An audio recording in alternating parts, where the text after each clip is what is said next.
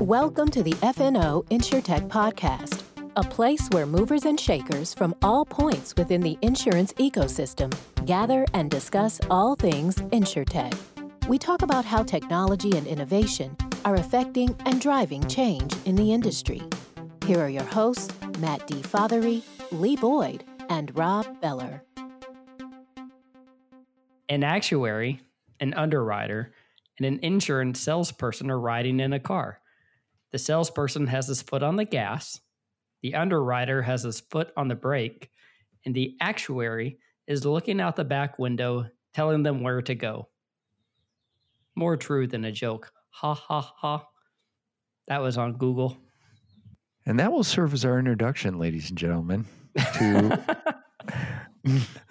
to this week's edition of FNO InsurTech with I got another Lee Boyd and Rob Beller. Oh, wait, we're not done. There's more. We're doing actuarial humor today because, as we all know, all the great jokes that you've ever heard are about actuaries. So please go ahead. Two actuaries are duck hunting. They see a duck in the air and they both shoot. The first actuary shot is 20 feet wide to the left. The second actuary shot is 20 feet wide to the right. The actuaries give each other a high five because on average, they shot it. Who knew? I don't even know what to say, which doesn't happen very often. Well, you know, why are you telling us these jokes, Lee?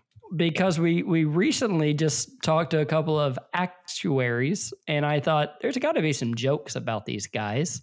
And sure enough, there is on Google. They like to joke about themselves. They like to joke about themselves. They do. But you know what? Today on our podcast are two actuaries who are just people persons. People. That's right. Persons That's of right. people. Does that make sense? That's right. Lance Poole from Juniper Labs and David McFarland from Coterie, two insurtechs that are run by actuaries. Imagine that. Imagine that. I'm excited about this today. It's a interesting conversation. It's surrounding COVID-19. It's surrounding InsurTech. It's surrounding the future, all with a very thoughtful underlaying, I guess, of where we've been, where we're going. It's a good conversation today. It's one that is, I wasn't real sure what to expect out of this conversation, but I'm pleasantly surprised by it. Lance recently authored a white paper on pandemics and insurance. That is a fascinating read, and we'll link to it in our podcast social so that you can read it, because he has a lot of interesting things to say. And when we saw it and we heard about it, we thought this would be really interesting to talk about, particularly in light of the fact that we're in the middle of a pandemic. We are. And so rather than us jibber-jabbering, that's kind of a Lee term, jibber-jabber, isn't it? Yeah, it is. It's a term you'd use, jibber-jabber. Yeah, absolutely. If any of you out there are wondering what's Lee like, he's the kind of guy that would use the phrase jibber-jabber. Mm-hmm. We could call that a Leeism. I prefer to say Lee's a nerd. That's a Leeism. Well, I think today you might use the word nerd a couple of times. Yeah, just wait and see. So without further ado, here's our interview with Lance Poole and David McFarland, two actuaries who run InsurTechs. Hey, everybody. We are here today with a whole group of people. Lee and I have on two special guests with us. David McFarland from Coterie, coming to us from Cincinnati, Ohio, and Lance Poole from Juniper Labs, coming to us from Denver, Colorado. How are you guys doing today? Doing good. Doing pretty well. How you doing, Rob? Lee? Yeah, I'm doing great. Thank y'all for being on today. Cincinnati and Denver seem to be two hot spots in the world of InsurTech. It's exciting to have somebody else from both of those. Thanks. How do you explain that, guys? Well, I can't speak for Cincinnati, but for Denver, you've got 300 days of sunshine. The Rocky Mountains are nearby. What's not to love? Well, everyone seems to be moving here from all parts of the country. So, yeah, we definitely can't can't match that in Cincinnati, but Yeah. we've got the Midwest and a lot of insurance companies around us, though. We got Great American and American Modern, Western and Southern. Then, of course, we got our Columbus neighbors. You do have a lot of insurance in Ohio, and you have something else that we were talking about before. Oh, man. And that's Skyline Chili. Yeah. that's maybe a good reason. I will not bash on Skyline Chili. Do not do that. I guarantee you'll regret it. Yeah, I will. Well, we're excited today because we have two enormous nerds on our show, which actually, Lee, we kind of have nerds on frequently, don't we? I would say quite often. Yeah. Nerds make the world go round. Well, yeah. I mean, they get things done. And so we have two actuaries on the podcast today. Why don't you guys take a minute and tell us the truth? What is an actuary and how do you get to be one? Lance, I'll ask that of you first. Okay, so actuary can play a lot of different roles. The way I like to say it that no one understands is that an actuary prices risk. So we put a price tag on risk. I got there the very traditional way. Like many people, I got a master's in statistics. Don't you have lots of friends that did that? So,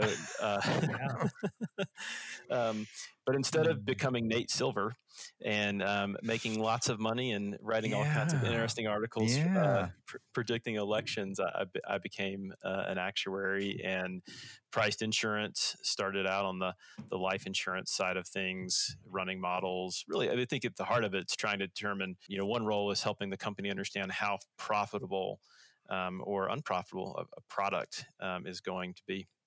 How about you, David?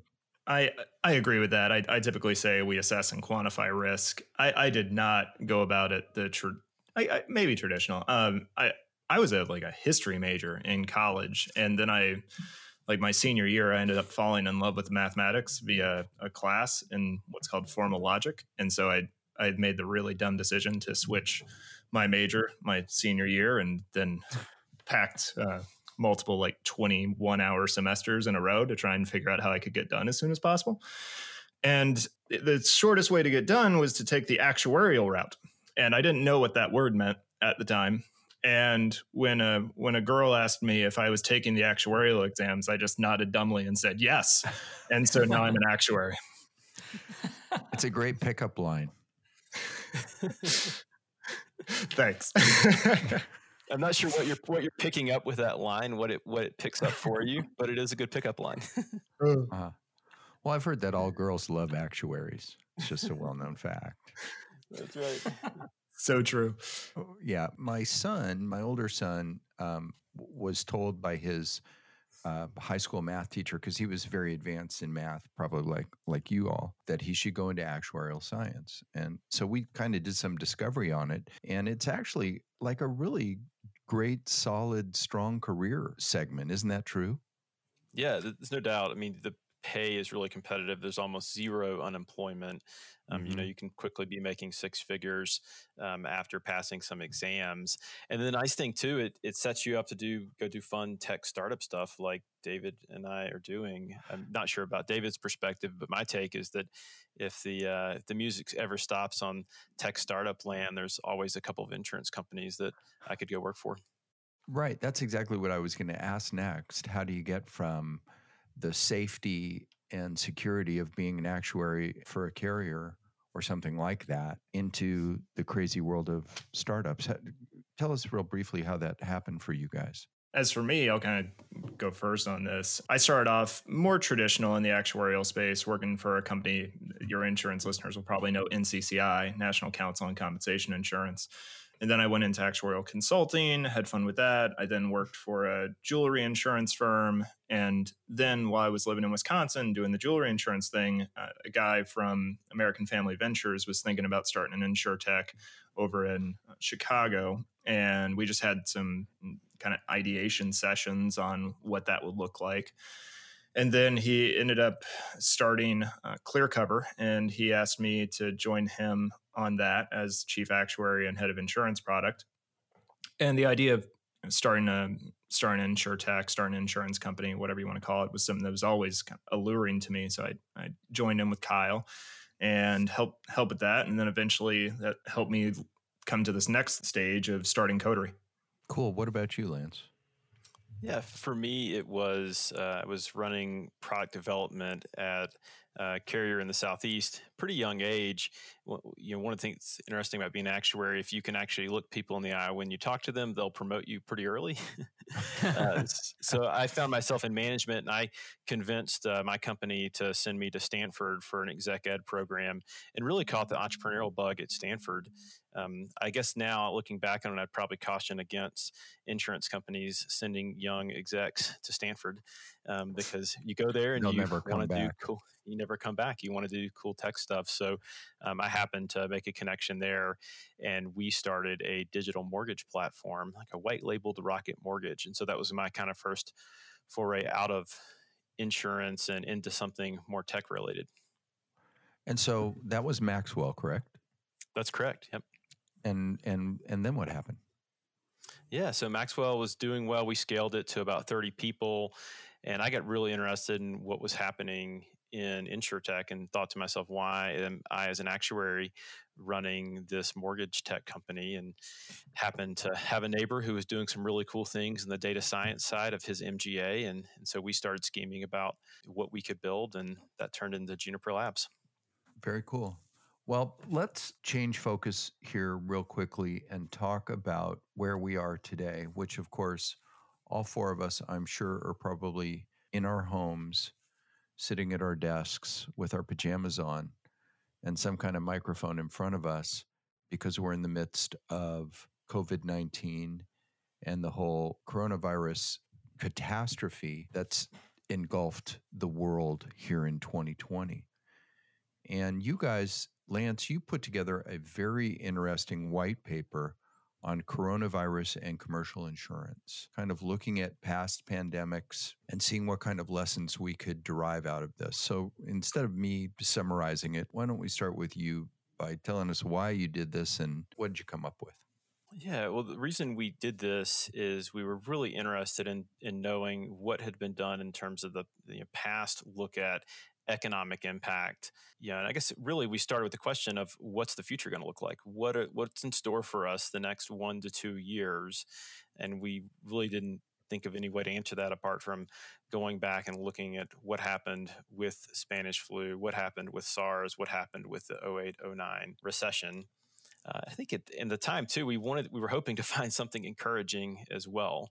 A lot of the press these days is not all that encouraging, and so we started out by just this hope of, can we find some good news in there somewhere? Tell us about it. What did you find? Yeah, so what we found was that things that were the good news is that, one, businesses can bounce back pretty quickly. So if you looked at the 08-09 recession, we saw a really high, what we would call, recovery rate. So when one business fails, there's another business that is founded to take its place. So that would be a recovery rate of, say, like 100%. And you probably see this around. If a restaurant in your neighborhood goes out of business, another one is started, within a couple months to take its place. And that's what we see in the 08-09 recession, is that if there's 700 restaurants that go under, there's 725 the next year that are founded. So for us, that told us that, one, carriers could expect to see higher churn. There's going to be businesses that go under, there's going to be ones that start again. But then, two, it's going to tell us that at some point we are going to come out of this. So this too shall pass. The other thing that was really interesting is we are just terrible at predicting the future in general. If we looked at some of the reports that were done in 2005, 2006 on what could happen during a pandemic. And what was really interesting is that these reports, one from the U.S. Department of Health and Human Services, predicted that around 2 million people could die in the U.S. in a pandemic. So they're sort of in line with high-end predictions of what could happen. But the economic cost they predicted was just nowhere near where we are. So their economic prediction was this could cost over $250 billion in terms of economic toll. So they associated 2 million people dying with $250 billion of economic loss.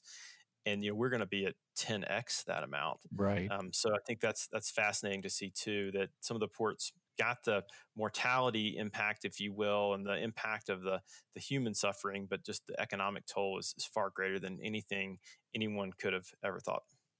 Are you surprised then by seeing what's gone on and what's going on? Like you said, this enormous number, tens of millions of people unemployed. Knowing what you know now, does it surprise you? Yeah, I mean, I think I'm surprised just with the amount of shutdown that's had to take place to ensure that the virus doesn't spread, and the impact that's had. You think even just shutting down the country for a couple of weeks has enormous economic impact, and of course, it's the right thing to do based on what's happening. But the corresponding toll is surprising. So, what is your thought with the world of insurtech startups? Will we see the same averages of failures and then startups next year? Is there still money out there? I mean, what do you see happening with the world of insurtech startups? Yeah, so insurtech startups have a really unique opportunity here to make adjustments. So one of the things we talk about in the white paper is that as carriers, you should really be evaluating your assumptions. So if you are pricing workers' compensation, that product may be priced on assuming that the world is continuing to go up and to the right, that payrolls are going to go up. But as we're seeing, payrolls are not going up. If you're working in the private auto market, you're probably pricing your product, assuming a level of driving activity. And so, for insurtechs, they have a lot of opportunity to change quickly, where it might be harder for an established carrier to make some of those changes as quickly as an insurtech. And in terms of raising money and what that could look like, that's probably a great question for David to answer. I know that Coterie has closed on some funding as well, relatively recently, if I'm correct. And so that might speak to what insurtechs could expect to see from that side. David? Yeah, I can get into that. So we're in a super fortunate position, and I'd love to say like we're really smart and we're able to predict all this, but that's completely not the case. We end up closing on a fairly significant Series A about 2 weeks before all this went down. So super glad that happened, but clearly not every insurtech is in that position. So there is some stuff working against insurtechs in that respect, but in another respect, to Lance's point, they have some nimbleness and agility that they can work with. And one of the biggest things that I think is going to come out from this is their ability to change based on the data that's coming in will probably be the biggest asset to them. And what I mean is this: we basically have we built up all these tools, right, that we can use, that all of this data is coming in and it goes through these tools and we pop out an answer, right? And in legacy world, the legacy insurance world, things move slowly. And so they're not able to change the machine very quickly if there's anomalous data that's coming through. But in the insurtech world, they have, I guess, more agile systems to where if they do have this anomalous data coming through, they can make adjustments. And I'm just going to take an example of private passenger auto, right? So right now, in the private passenger auto world, for your Progressives and Geicos and whatnot, they base everything on financial responsibility, household makeup, lapses in insurance.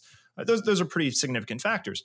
And right now, if you look at what has happened, you have all three of those things largely skewed because of what just went on, right? Like 20 plus million people are out of work. So these people who are more traditionally fairly good risks, now they have this ding of like, hey, I'm out of work. Their financial responsibility score is probably hit because of that. And simultaneously, no one's driving, right? Mm-hmm. So I'm out of work now, and I'm not driving. And so I'm probably not going to pay for car insurance. So I'll go ahead and let that lapse. Why bother? Right. I don't need my car this month. And so now you have this go on, right? Good risks who are letting insurance policies lapse and who have, financial dings and may even be moving in with mom and dad. And in a couple of months, they're going to get jobs again. Their driving behavior is probably going to be better than ever because they're you're probably not going to drive as much. And they're going to go out looking for insurance. And based on the insurance models that are currently there, they're going to get rejected by just about everyone. And they're going to have these premiums that are sky high because they have lower, quote unquote, financial responsibility, at least based on the models. And they let their insurance lapse. And the cool thing is insurtechs can think about that and make an adjustment. I'm not confident that the legacy carriers will be able to make adjustments so quickly. But the thing that the legacy carriers have are deep pockets. Absolutely. And that's the big benefit on their end. Now, new business, though, is a pretty big component of what these legacy carriers are going after. And if most of their new business dries up, that is going to hurt them. But to your point, I think it's your point, they can weather that storm. Mm-hmm. Or to your guys' term, they could survive instead of thrive. Exactly. Yeah, there's also a lot of, there's an expense issue to be dealt with as well at bigger carriers, and it's a little harder to sometimes trim on expenses. So as we've said, exposures are going down on almost every product line. So you have, less premium to cover the given expenses, and so you're going to need to make some trims. Insurtechs, there's been several insurtechs that have laid off a lot of people. Pretty quickly. Metromile, if we talk about the auto world, they laid off 100 people, a third of their workforce. A big established carrier, Travelers, isn't going to be able to lay off a third of their workforce. At least I hope they don't, for the unemployment numbers' sake. So I think that's another place too. If you're an insurtech, you don't have the deep pockets, but also you can be pretty nimble in terms of trimming quickly in order to save on expenses. Sure. And I think a lot of people never had any idea of what an event like this might have meant to their business model. Yeah. Like Metromile, that's based on how much you drive. Right. That it would go from we don't drive a lot to we don't drive at all. That's pretty threatening. Let's talk about one of the things that we've seen recently, which is like return of premiums. My insurer is sending us back at our house, is sending us back money, rebating us. I don't know exactly what you call it. What do you think about that as a strategy? It's a little bit of a strategy. It's a little bit of just anticipation. Some states have kind of already started mandating that for the period where there's not really any exposure, you need to give back premium. And so in the name of adequacy, it makes a lot of sense, right? Like if there's no exposure, if you're not driving at all, you probably should return some of that money. We do this explicitly, like we do this like as function in the workers' comp world, right? You forecast what's going to happen in the year, and then you have your premium audit after the end of the year. And if you didn't really have that many workers, you give back premium. If you had more payroll, then you take more. I think it's just like the personal auto world and other lines are going to do this too. So it makes sense from an adequacy standpoint.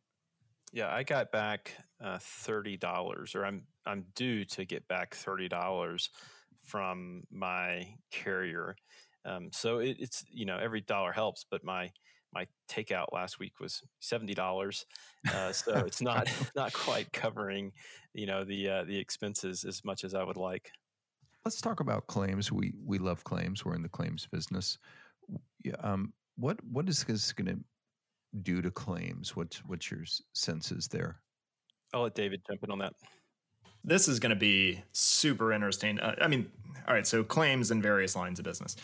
Workers' comp. Let's go into workers' comp for a minute. I know you guys are mainly working on the property side, but I think this will have a lot of impact on the workers' comp claim side of things. So usually in recessions, when you lay off a bunch of people, you end up having a lot of workers' comp claims. And the reason is some of them are legitimate, right? Like this guy has been working for years. He hurt his back and he just decided not to make a claim because he's just continuing to work. But now his job's potentially on the line. So he's like, hey, I should probably go ahead and make a claim about my back issue before I get canned, right? That happens. So you sometimes see an increase in claims during recessionary times. You definitely see moving forward, when the recession improves, so you start coming out of recession and people start hiring, you end up seeing more claims. And this is largely because these employers end up hiring people who are, by the fact that they are being hired, new to the job, right? They are new hires and somewhat less experienced in what they're doing. This can be even more true or more impactful in the cases where you have mass redeployment of skill sets.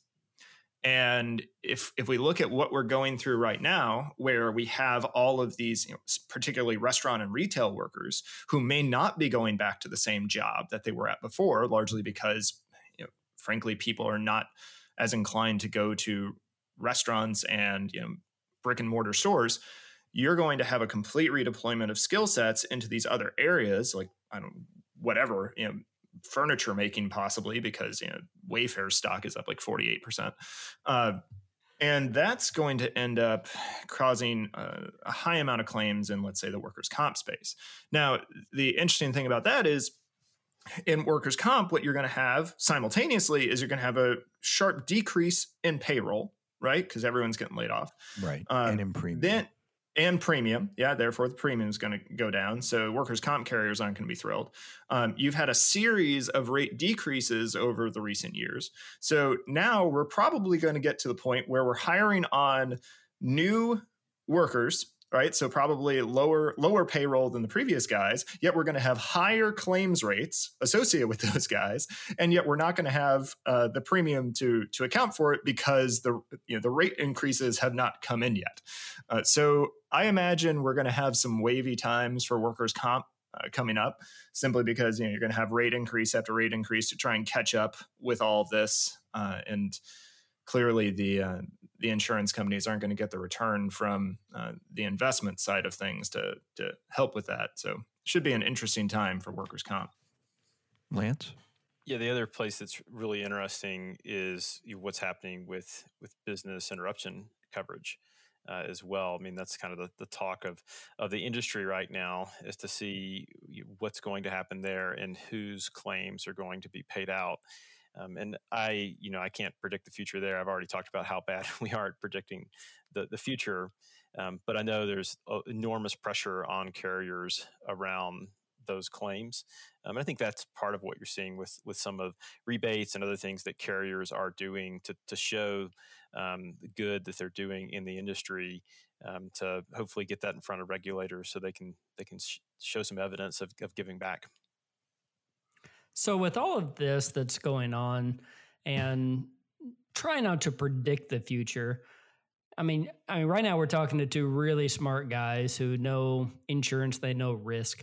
How will the future of the insurance policy change? I'm just thinking out loud here. We're going to have to ask different questions now. Now with this pandemic that's happened, we're going to have to rate policies a little different, right?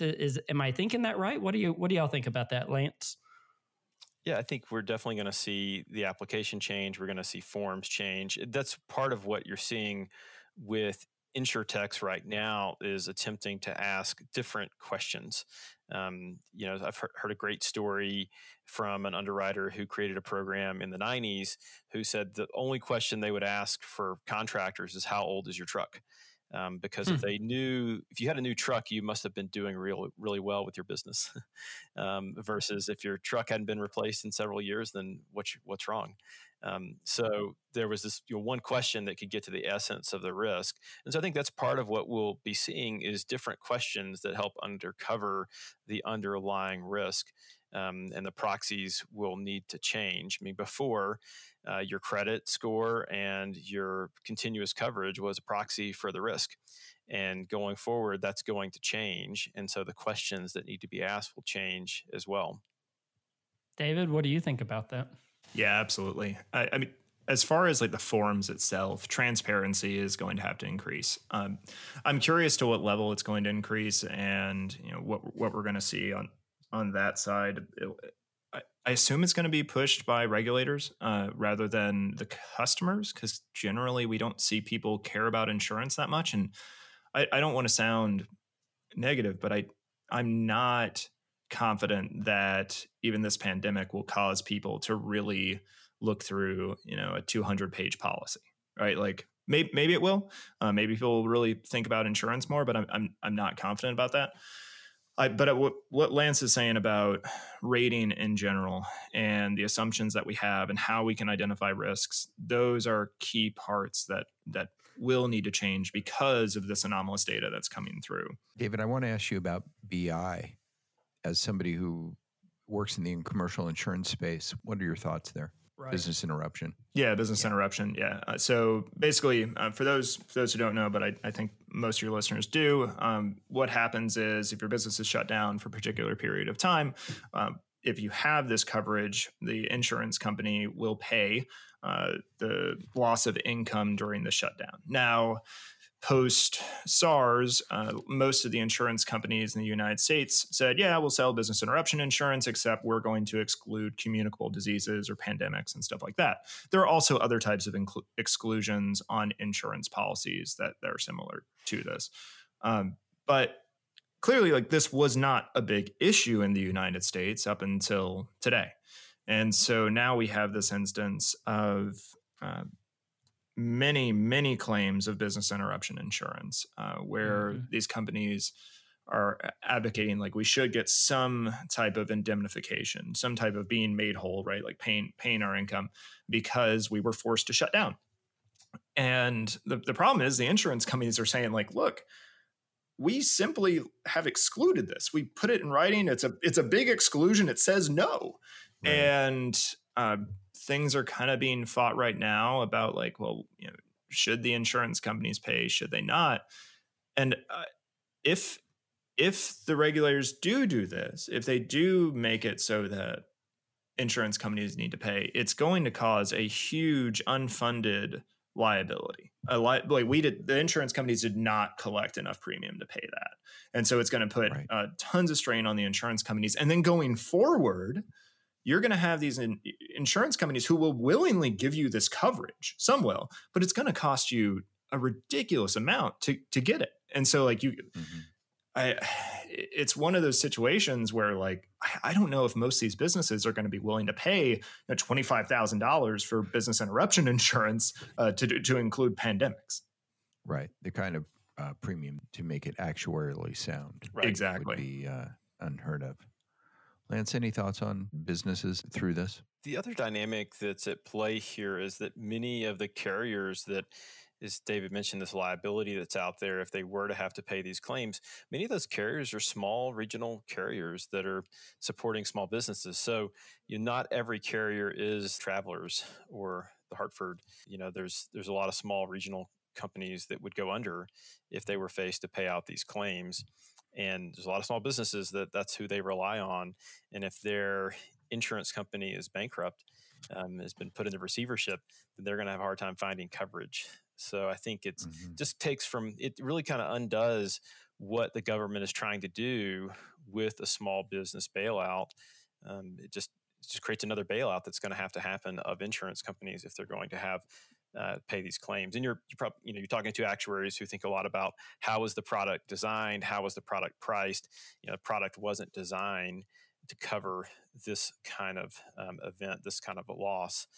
So it would be really interesting to see what happens, but I have a lot of concern for the small regional carriers if they're forced to pay claims. We see something similar to this with earthquake insurance. And one of the things I'm hearing, I live in California, and of course we have earthquakes, and earthquakes are excluded in like every policy. You have to pay either into a risk pool like the California Earthquake Authority or private earthquake insurance. It's all very expensive. But one of the questions is, if there were a significantly catastrophic event, would the government come in and maybe push on carriers to change the coverage after the fact? Do you guys see that as even possible through the courts? Unfortunately, it does happen. It's happened many times in the workers' comp system where you have this kind of somewhat ambiguous, it's not even ambiguous, it can be fairly explicit language, and courts, many courts will decide, no, we think this is how it should be interpreted. And NCCI, I used to do this all the time for NCCI, will write up these memos saying like, hey, this is going to severely negatively impact your workers' comp system. Carrier's going to lose lots of money, and you should really reconsider this because it creates this huge unfunded liability. And I mean, it happens. Now, looking at something that I think we all can remember is back in 9/11. That was something, terrorism and terrorist events are usually excluded in your insurance policy, right? Like we're not going to cover those things generally. But clearly people needed help when that happened, businesses specifically. And so instead of just saying like every insurance policy must come with terrorist coverage, what we created was a federal mandate, TRIA, and that's been renewed on several other names. But that extra 3% of premium essentially creates a little bit of funding to help out when those types of events happen. Lance, I want to ask you about the tail on this. One of the interesting things to me about this pandemic is we're writing the playbook kind of every day, because though, like you said, there's been thinking on this for some time. You mentioned back in 2005, and I've even heard of more recent planning that was done by various government organizations.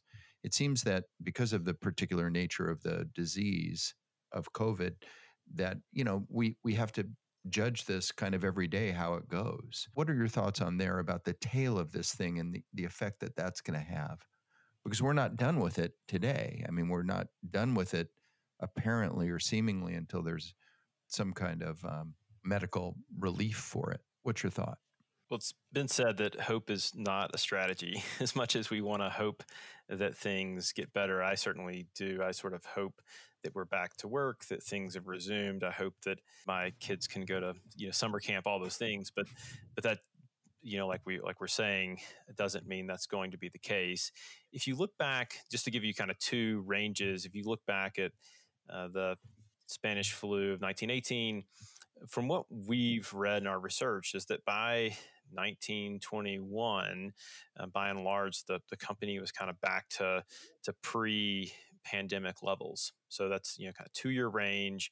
Obviously, the ability to treat Spanish flu and vaccine and the technology is not what it was then as what we have today. So hopeful that we can do something better than that.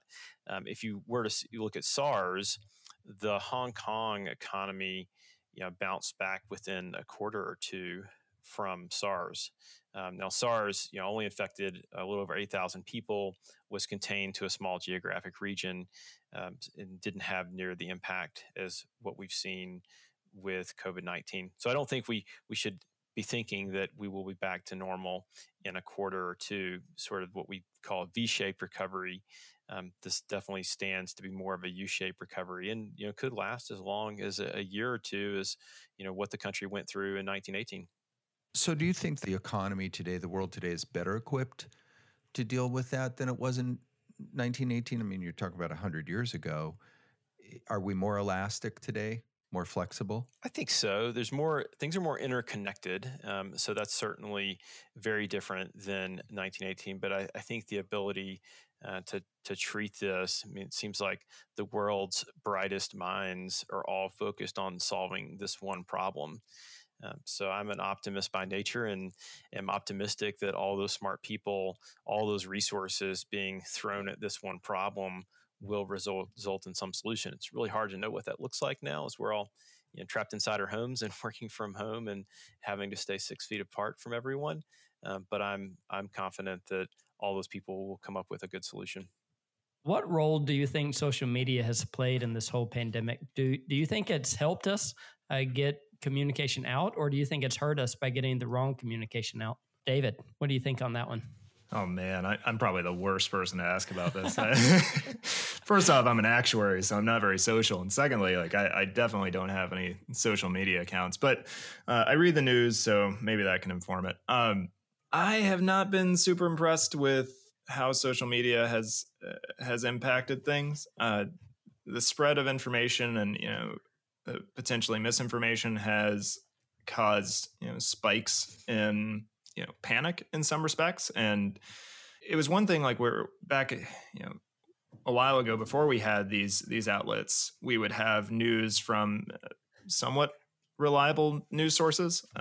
Whereas now we just have a lot of information that's flying around, and probably the most polarizing things spike interest, right? And so it lends itself to cause issues of hoarding and panic behavior and whatnot, right, which is not ideal. Lance, what do you think? I agree with that too. I do think there's more of a recognition of some of the important things to do to help with the pandemic, help with social distancing. The word has been gotten out around the precautions we should take. I guess a better way to say that. And I don't know without social media that would be, but as David mentioned, you get the good and the bad, right? There's this general awareness that's much greater than we would have without social media, but we also get all the bad in terms of the fear mongering that can go on as a result of this. I would agree with you. I think that every night me and my wife go and sit on the couch. We always chat about what all we saw on social media that either helped or hurt the whole world of this pandemic. I think it can shape everything. That was just my thought about in 1918. Social media didn't exist. Right. And it does now. So it's it's a great way to get communication out, but sometimes it's that game of telephone and just the message changes as it moves throughout the whole group. I want to ask you guys about running an InsurTech through this. Let's talk for a minute about being the CEO of a startup through this process. I'm sure it's affected you both a little differently. Like David said, they ran into some really great timing vis-a-vis their funding round. What's happening in Juniper Labs, and what kind of challenges does this represent for you guys? Yeah, for us, it creates opportunities. So that's is exciting that, as we've mentioned, there's new opportunity that it didn't exist a month ago. But the challenges are sources of funding. Raising VC capital is much harder in this environment. So we've tried to position ourselves to be in a place where we can control our own destiny, where we can be cash flow positive and not have to rely on VC funding as one capital source going forward. So that means we just have to be more creative in terms of ways to generate revenue. For us, we've got SaaS services, but I've also taken on a handful of consulting related engagements that we may have said no to earlier, but have said yes to because we think one way for us to learn, deliver value, but also brings in some cash in the door. Because the name of the game as a startup CEO is survival. I mean, you can't win if you're not around to take advantage of the opportunity. So for us, it's how do we extend our runway by 6 months or so? How do we create more cash now? And you have to get resourceful. David? Yeah, I think a strategy that a lot of SaaS products or even insurance products utilizes is like a negative initial cash outlay, right? Let's say your cost of acquisition, and then you make it up on the subsequent terms, right? So in insurance, you lose money on the first policy, and then you make money on the subsequent ones. This works really well if there's available capital. So most large insurance companies, they have lots of available capital, and so they can do that kind of stuff. Whereas InsurTechs were largely leveraging the essentially venture capital firms, private equity, stuff like that. That source of capital has, I don't want to say largely dried up, but it's definitely a little shyer than it used to be. And I think you're going to see a lot of startups kind of accept that, hopefully quickly, and make some innovative changes to how they get profitable. And so as far as like what that means for Coterie, again, thankfully we've had a good round that came right before this. We're largely focused on like building out our product, improving that, continuing to get partners on board. Thankfully, we had a decent unit economic structure, but just continuing to improve that. And really, I think the biggest thing is just investing in our people. Right now, there's like always, we as people kind of like these three sources of call it volatility, whatever, like three sources of stress. Like you have your family, like the people you interact with at home, you have your work, and then you have like this macro, like what's going out in the world. And right now, what's going on in the world, it's super volatile, lots of stress. What's going on with your family? For some people, it's much more stressful because they're with them all the time, right? There's a lot of time to be spent, and that wasn't always the case when you're heading to work. And for many, unfortunately, the work right now is a super stressful time because they could be cash strapped, or they're obviously not hitting their goals. And so what we're trying to do, at least at Coterie, is like continue to promote a sense of stability within the work, within that work environment. Still maintain some cultural events, like we'll hang out after work and do Zoom game nights. We'll do Zoom lunches, and just so that people have a little bit more of a connection, connection and stress-free outlet, right? Like just time that you can spend with your team. So we've been encouraging people just to get on Zoom and just chat, not necessarily about work, but just spend time hanging out with each other. While getting work done, we're pretty focused on our goals, but really making the cultural part important. Lance, let's talk about ease of use. Certainly. I'm very interested in that. That's something I preach in our company all the time. And you guys are involved in that at Juniper Labs. Can you tell me what shape that takes for you guys? Yeah, so we have a pre-fill product. And what a pre-fill product does is a company, it's going through the application process, can provide their name, location, website, a few pieces of information, and based on data that we have access to, can fill out the rest of the application ahead of time. So taking the time where it might have taken 10 minutes to go through the application down to a couple of minutes. And in a world where things will increasingly be moving more digital, we think that's a really important part of the process.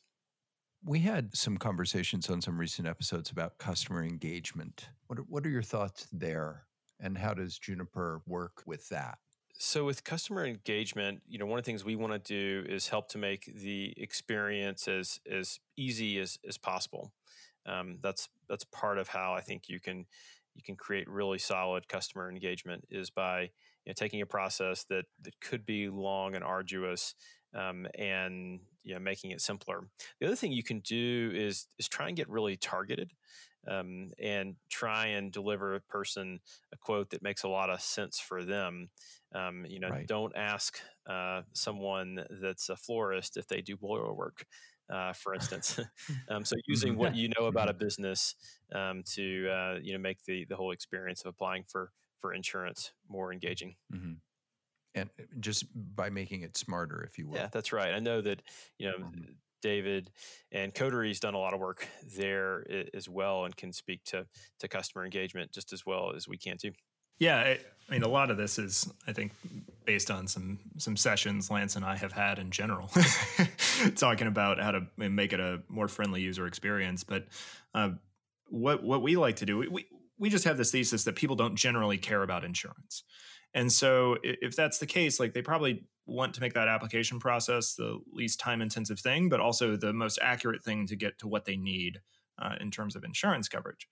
And so Lance said it well, right? Like, you should not ask an accounting office if they have a swimming pool, right, or a play set, right? It doesn't make a lot of sense.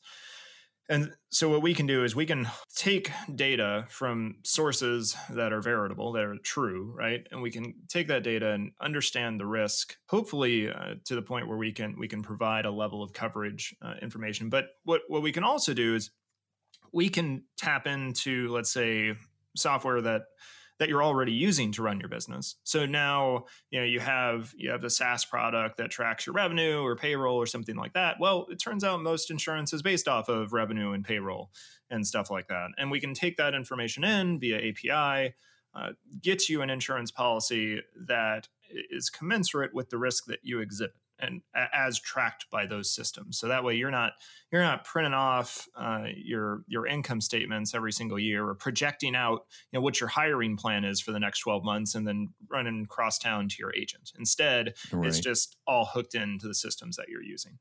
Yeah. Well, we're about out of time here. Yeah, I'm sorry we ran over you guys. I apologize. I understand. I understand how easy it is to, just continue talking to actuaries. We're pretty enthralling. I loved it. It was actually really good. I can't believe how hard you guys are on yourself. I mean, actuaries are like the cornerstone of this business. Yeah. Super smart people. You have to be self-deprecating, I guess. That comes with the territory, right? Poking fun at yourselves. They test on it. Being an actuary, I mean, let's be honest. It's a pretty nerdy job. Right. Oh, come on, it's a nerdy job. Yeah, definitely. It's pretty nerdy. You're talking to more of the two outgoing actuaries there are. So. Yeah, I was about to say y'all are not the typical ones I would think about. I want to go to an actuarial conference. What's that like? It's probably like that HR conference I went to. Yeah. Yeah, I mean, you can find, you find a wide variety of people. There's a, range, just like at any conference. But yeah, by and large, the social skills will not be all that high. Probably we have the most fun when the conference is in Vegas and we can go play poker or use all the probability skills we have to our advantage. Do you do well at the tables as a result of your education? I feel like I do pretty well. I really like to play poker. Have enjoyed that. I obviously can't play professionally or anything. It's like, just for fun with home games when that was allowed.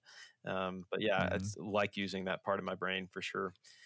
Help us here. What games should one play in Las Vegas and what games should one stay away from? I mean, as far as the highest probability, roulette, right? Like, isn't that the highest? I mean, you're still negative expected value, but I think that's the highest, right, Lance? Yeah, that and then craps is like pretty good as well too. And then blackjack, if you can play blackjack like completely by the book, in terms of when you double down, when you hit that sort of thing, you can do okay there too. Again, you're still going to lose money in the long run, but it's a way to kind of minimize how much you lose. Okay, well, here's the deal, guys. This year, if there is an InsurTech Connect, which they say there will be, and when we're all there, we're going to the casino. Lee and I are going to the casino with you two. Yes. Okay. Yes, with you too. We're going to tag along.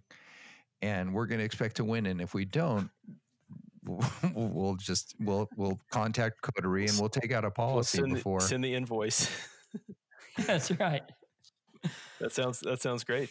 I'm in. Yeah, sounds good. Listen, we really enjoyed having you guys with us, and this is our initial actuarial episode. Okay. So I think I'm happy. I think it went well. I'm very satisfied. Yeah, very satisfied. I liked it a lot. Yeah, it was a blast. Okay. It was a blast to be on, and thank you guys for having us on. And I really have to mention you by name, Lance. Thanks for coming, and you too, David. Thanks for being with us. Yeah, thank you so much. Thanks, guys. Thanks, Rob. Thanks, Lee. I don't think actuaries are funny. Why do you say that? Well, I mean, they were regular guys. Why are they so hard on themselves? I don't know why they're so hard on themselves. I would like to be their friends. Not only regular guys, but really intelligent, bright people who know insurance well and had a lot of interesting things to say. I agree. I thought it was a very interesting conversation. Mm-hmm. I think that they even had things that they didn't have time to say, but they look at this whole thing from a different perspective. Agreed. Because of where they've been, right? It's very statistical. Mm-hmm. And even that whole white paper is very statistical driven. So it was a great conversation. But, as far as that went, the white paper and what came out of that, I think that a lot of it was kind of hopeful that maybe, maybe economically and socially we'll be able to bounce back. Although there's some things that socially I hope, we don't bounce back too quick.